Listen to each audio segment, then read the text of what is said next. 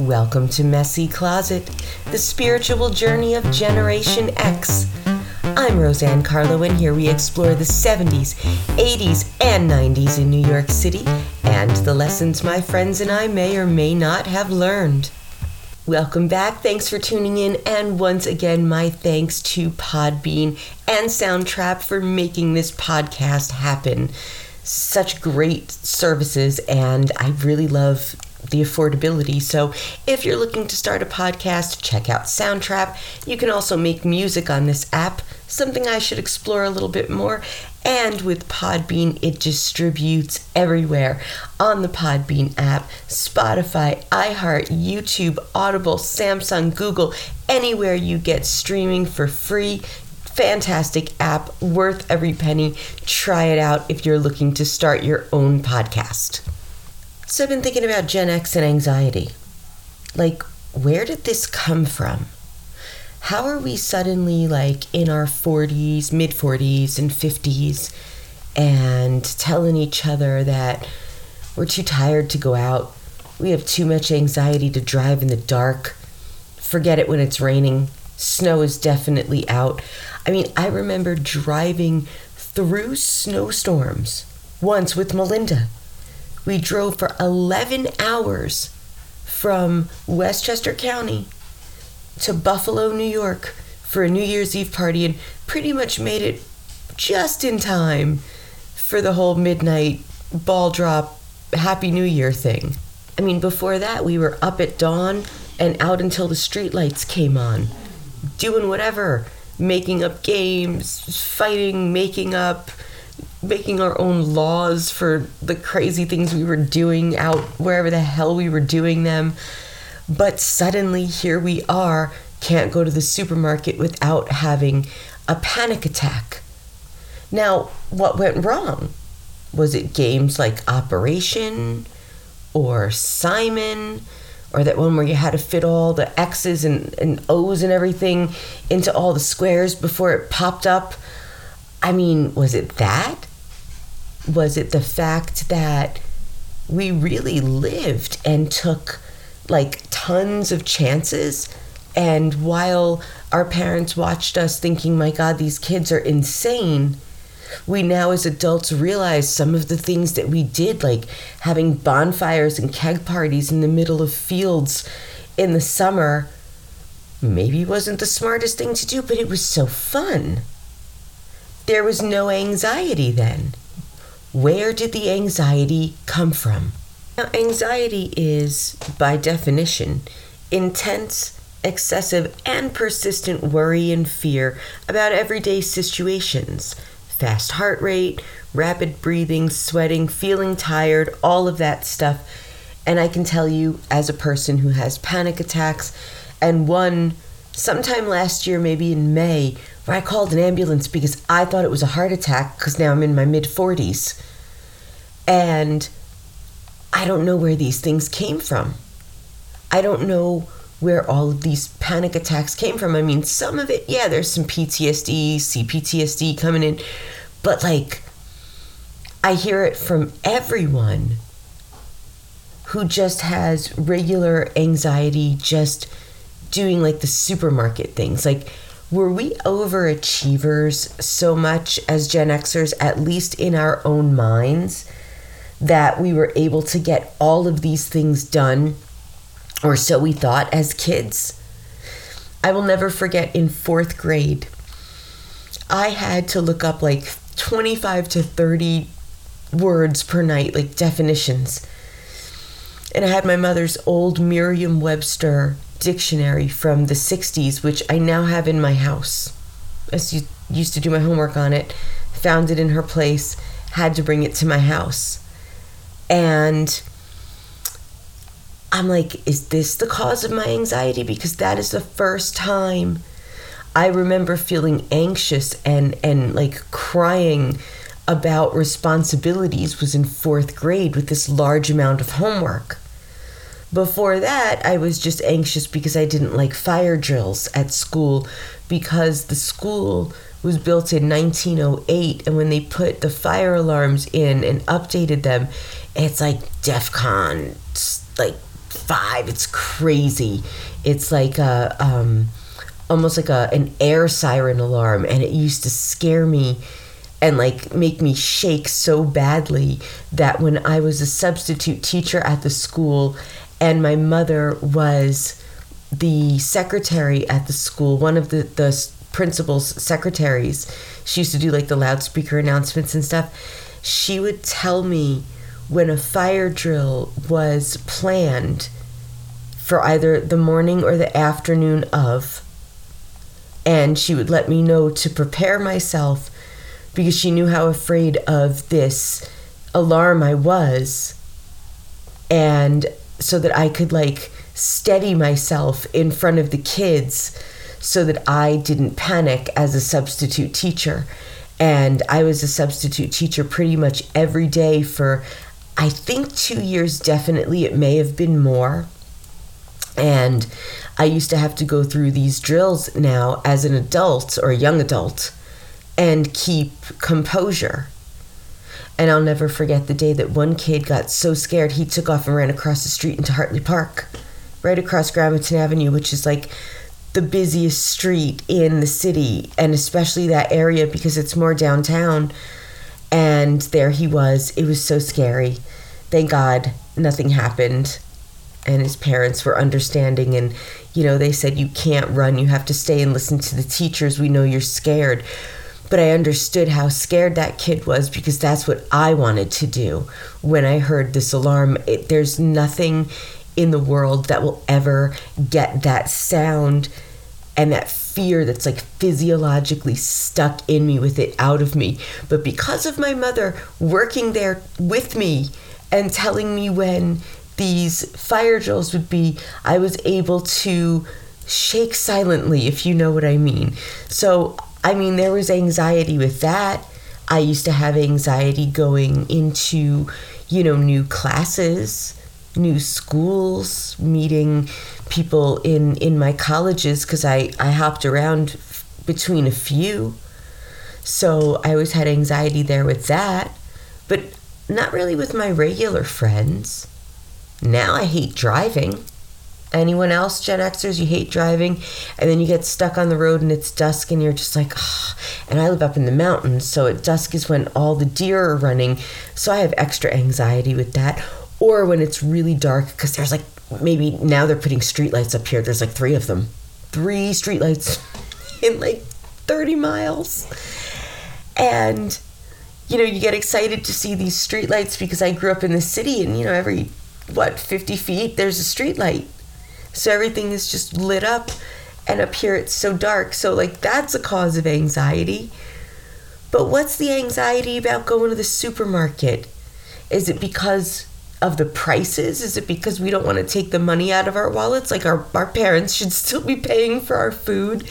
Are we not able to really truly handle the adult responsibilities of paying mortgages and taxes and all your utilities and, you know, getting the garbage collected and stuff? Like, what's the deal? Why are we so anxious about things we didn't think twice about?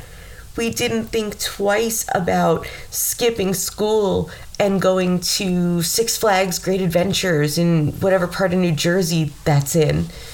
We didn't think twice about these big beach days that we did with all of our friends where we stayed until the sun went down and they kicked us off the beach. We didn't think twice about hopping on planes to Vegas or getting in the car and going to Atlantic City or Mohegan Sun just for the spas. Didn't think twice about that. Didn't think twice about hanging out all night in the summer after working all day at your summer job and sleeping for just a few hours and going back to your summer job in the day and just treating the summer like it's one long day from the last day of whatever school till the first day of school, or if you were lucky enough to be a teacher and you have those 9 weeks off in the summer. It's just one long day. Never thought twice about that. Never anxiety about, you know, all of the jobs and responsibilities we were taking on as teenagers. And I'll go into early 20s because you're pretty much still living at home, but making your own money and feeling more independent, but you don't have all the responsibility yet. But from what I remember, at least for me, like I moved out at 18. I went to college and then I came back home and I didn't like it. And I went to another college and I commuted for a bit and then I moved into New York City. And I had a great apartment on University in Waverly Place, right by NYU, across from Washington Square Park, back in the day when Buddha Fest was a thing. Do they still do that in Washington Square Park? It was basically when everyone would have like a Reefer Madness party and you could smell it for blocks. And I was just right on the corner on the 3rd or 4th floor of this building. All I had to do was open my balcony and I was like, woo! But it was so fun. It was great to, be a part of that and get to witness this part of New York City history and culture that is probably gone. I haven't heard anything about it in years, but it was called Buddha Fest. And it was a real, smoky good time. But now I go to the city. The last time I went down, I got some VIP tickets to the East Village Art Community, the EVAC, and they were doing a great immersive art show that had everything, paintings and sculptures and NFTs. And we went to a restaurant and I made the mistake of sitting in one of those outside like COVID boxes because I thought it would be better than in the restaurant. And I remember I walked in with like a mask like half over my face and they're like, we don't do that anymore. And I was like, oh, all right. I didn't want to be like a jerk walking in without a mask. So we sat in this box and the food was great. And what was so weird to me though was that I had to scan the QR code to download the menu to my phone and then order it. And that's how they took your order. I mean, it was a great little Lebanese restaurant down on First somewhere. And it's not, I put it on my Instagram, but it was over the summer. But the food was fantastic. And we got home and I found roaches in my house, and those are not up here in the country. I found 5 of them, 2 in my bathroom, 2 in my kitchen, and 1 in my bedroom. And I was like, oh my God. And I mean, I remember when, not when I lived in the village, but I moved into this little room in this building on 72nd right off of Broadway called the Stratford Arms in the late 90s, maybe 98, 99, something like that. And I set off a bug bomb and it was awful. And then I remember I had a mirror in my bathroom and there was probably a 4-inch roach that tried to push its way out of what was supposed to be sealed. So I go downstairs to the front desk because they had 24/7 someone down there, concierge, if you want to use that term very lightly. And he told me to go to the nearest 24-hour, whatever market was open, bodega, and get Brillo. So I go and I buy this Brillo, and he comes upstairs with this bucket of caulk, and he freaking just shoves the Brillo and caulks over it. And I was like, oh my God. And he's like, well, don't freak out if it's out in the room. But of course, as he's helping me get rid of this problem, he's going, oh man, I've seen some big roaches, but this is a really big one. And I'm totally freaking out. And then I remember you weren't supposed to put like microwaves in your room, and I kept doing it and like blowing a fuse and pissing off everybody on the floor. But there was this woman, because we had to share bathrooms. There was like 2 or 3 bathrooms to the floor. So everything was just a bedroom with dressers. And, if you had to use the bathroom in the middle of the night, you had to remember to bring like your key and take your shoes and whatever you needed for the bathroom, and then lock your door and then open it up again. And it was really difficult for me to live in this way. And I hated dorm rooms back in the mid-90s. So this was the later 90s when I was at AMDA, and I could not live this way of sharing this bathroom. Plus there was a woman who lived on the floor that did not bathe, ever. And I will never forget how that smelled when she opened the door.